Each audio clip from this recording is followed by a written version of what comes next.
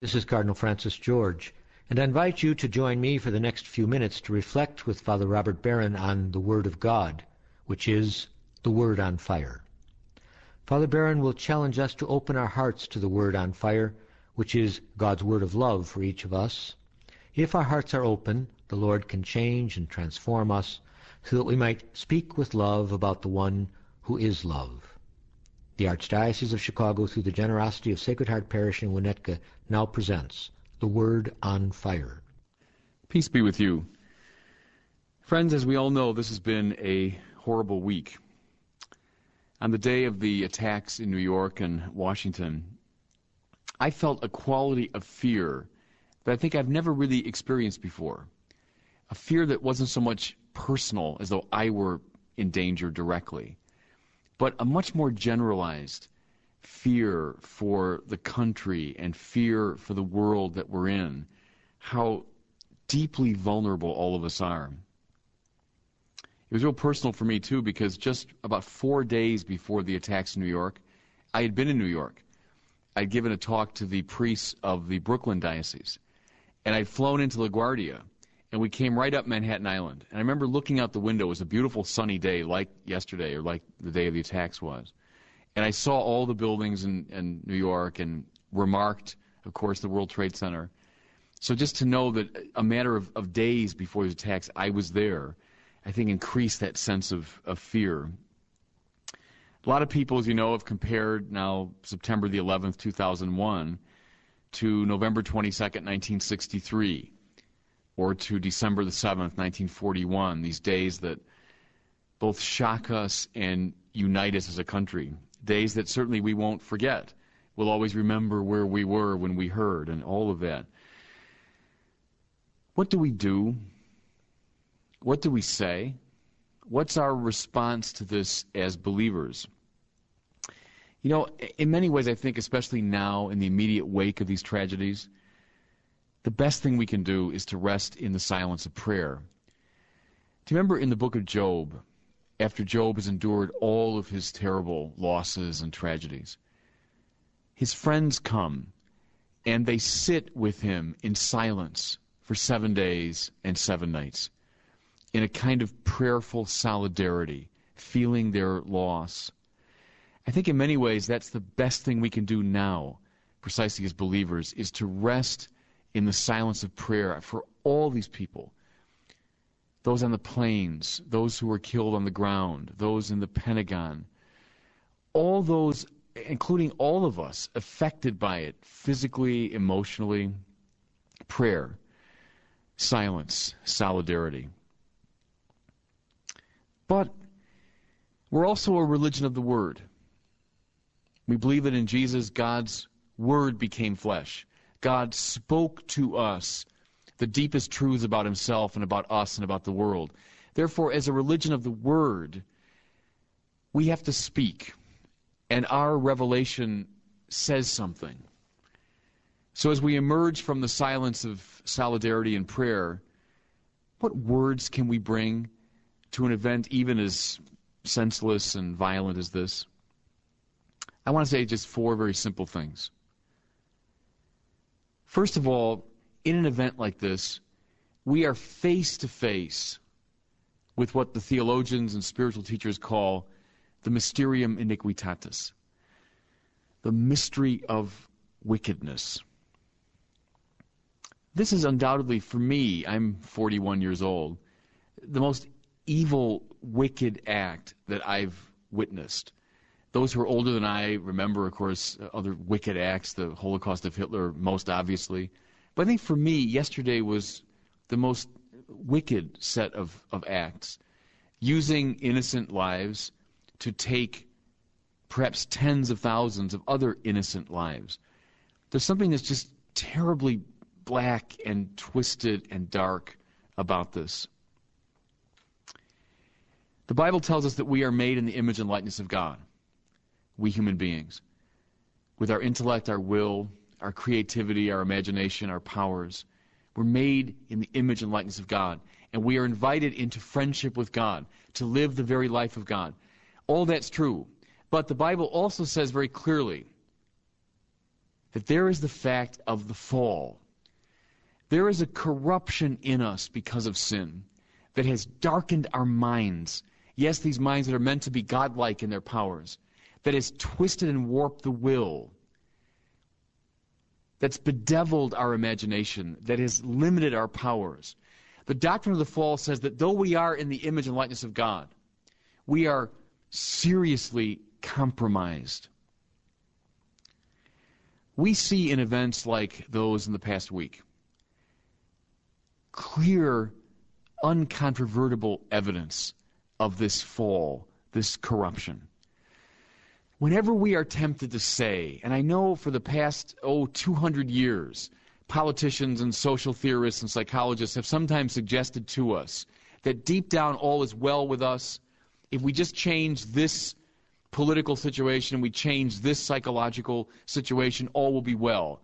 Christians, whenever we are tempted to believe that, we are reminded of the mysterium iniquitatis, the fact of sin, dark, dastardly. I'm not okay and neither are you. Just to twist that famous book from the 70s, I'm okay, you're okay. We Christians know that's not the case. We also see, I think, the tangled web of sin. Now, again, I'm taping these words just the day after the attack, so there's an awful lot we don't know. But if we assume that somehow these attacks came from the conflict in the Middle East, let your imagination drift back over the past, 60 years. All those years of conflict, of retribution, of violence, of tit for tat.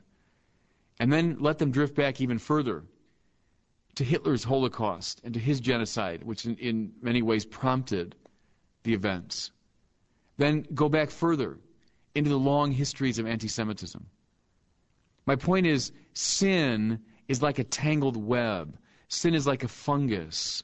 It grows on itself.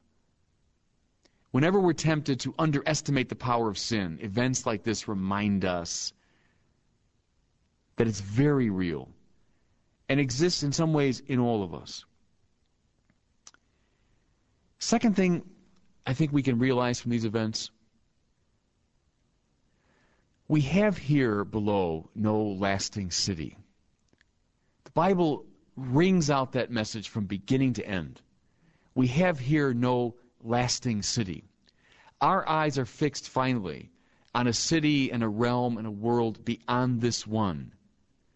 Whenever we are tempted to rest complacently here in our achievements, financial, political, cultural, and otherwise, we have put ourselves in serious spiritual danger.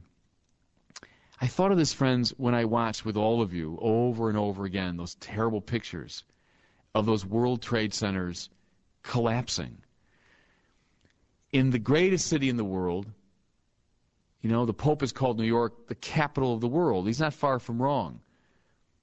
The most powerful city in the world. And here are its tallest and mightiest and most impressive buildings, right in the heart of the financial district, in the heart of its political power.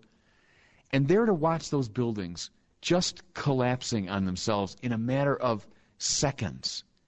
Well, I was put in mind of the biblical scenes of the destruction of the temple. We have here no lasting city. Our eyes are fixed on a city beyond this one. And though those buildings came down in such a terrible and tragic and deeply evil way, it's also an odd reminder to us that we look elsewhere for our final security. A third mystery, I think, we deal with in the wake of this tragedy. The mystery of salvation. The readings for this Sunday are actually wonderful in their own way. Jesus says in his famous parable, "What shepherd would not abandon the 99 sheep who are safe on the hillside and go in search of the one who is lost?" Well, the obvious answer is no shepherd would do that. That's a crazy shepherd who'd risk the 99 safe to go in search of the one. Even if he found it, there's a good chance that the 99 had wandered away. It's an odd statement. What shepherd among you wouldn't do this? Well, hardly any of them would. Jesus' point is, But the Good Shepherd does precisely that.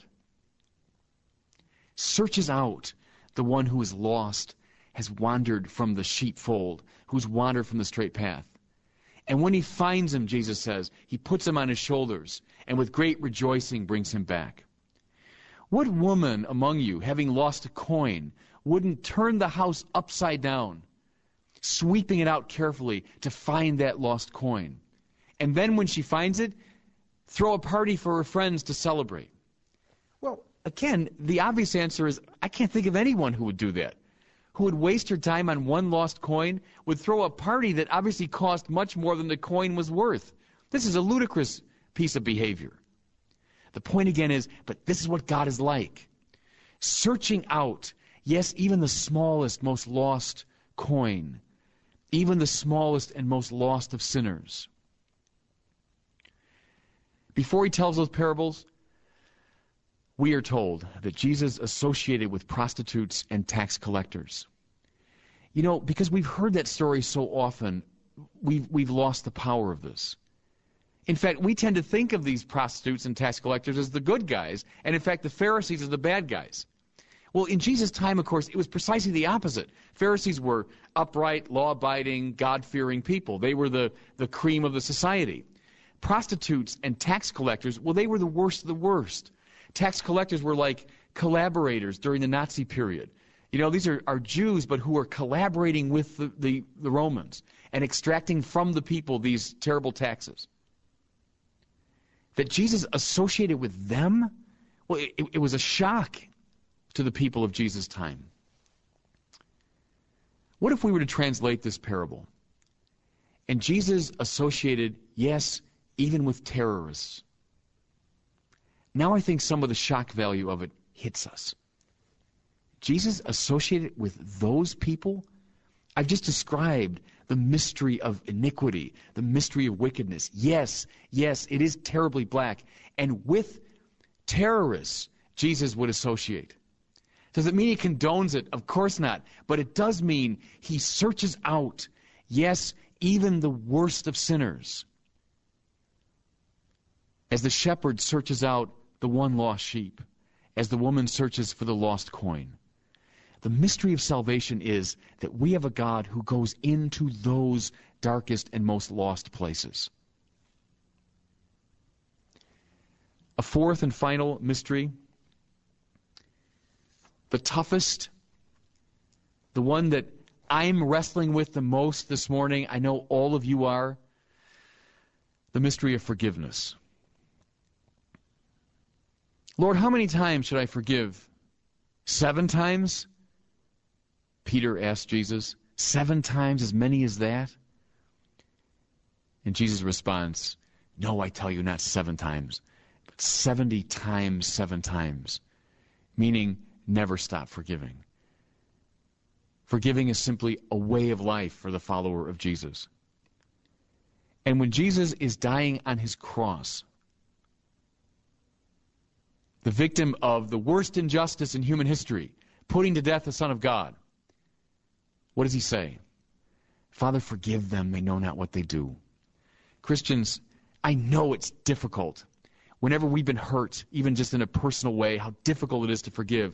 Now that we as a country have been so dreadfully hurt, I know that feeling, that need for retribution. But the Christian response has to be, the cycle of violence is broken only by forgiveness. Doesn't mean turning our back on evil. Doesn't mean denying it. Doesn't mean trifling with it, playing with it. Of course not. That first mystery remains. We know the black heart of evil. But at the same time, because the Son of God, in his moment of evil, his moment of confrontation with it, forgave. So we must forgive. So let's pray in compassion for the victims. Let's pray in compassion for the victimizers and pray for our ability to forgive. God bless. I hope that you were moved today by the Word on Fire. I pray that together we might become a people on fire with love for God and neighbor here in Chicago and wherever these words are heard. Until we join Father Barron again next week, I'm Cardinal Francis George. God bless you. To purchase copies of The Word on Fire call 847-297-4360. That's 847-297-4360.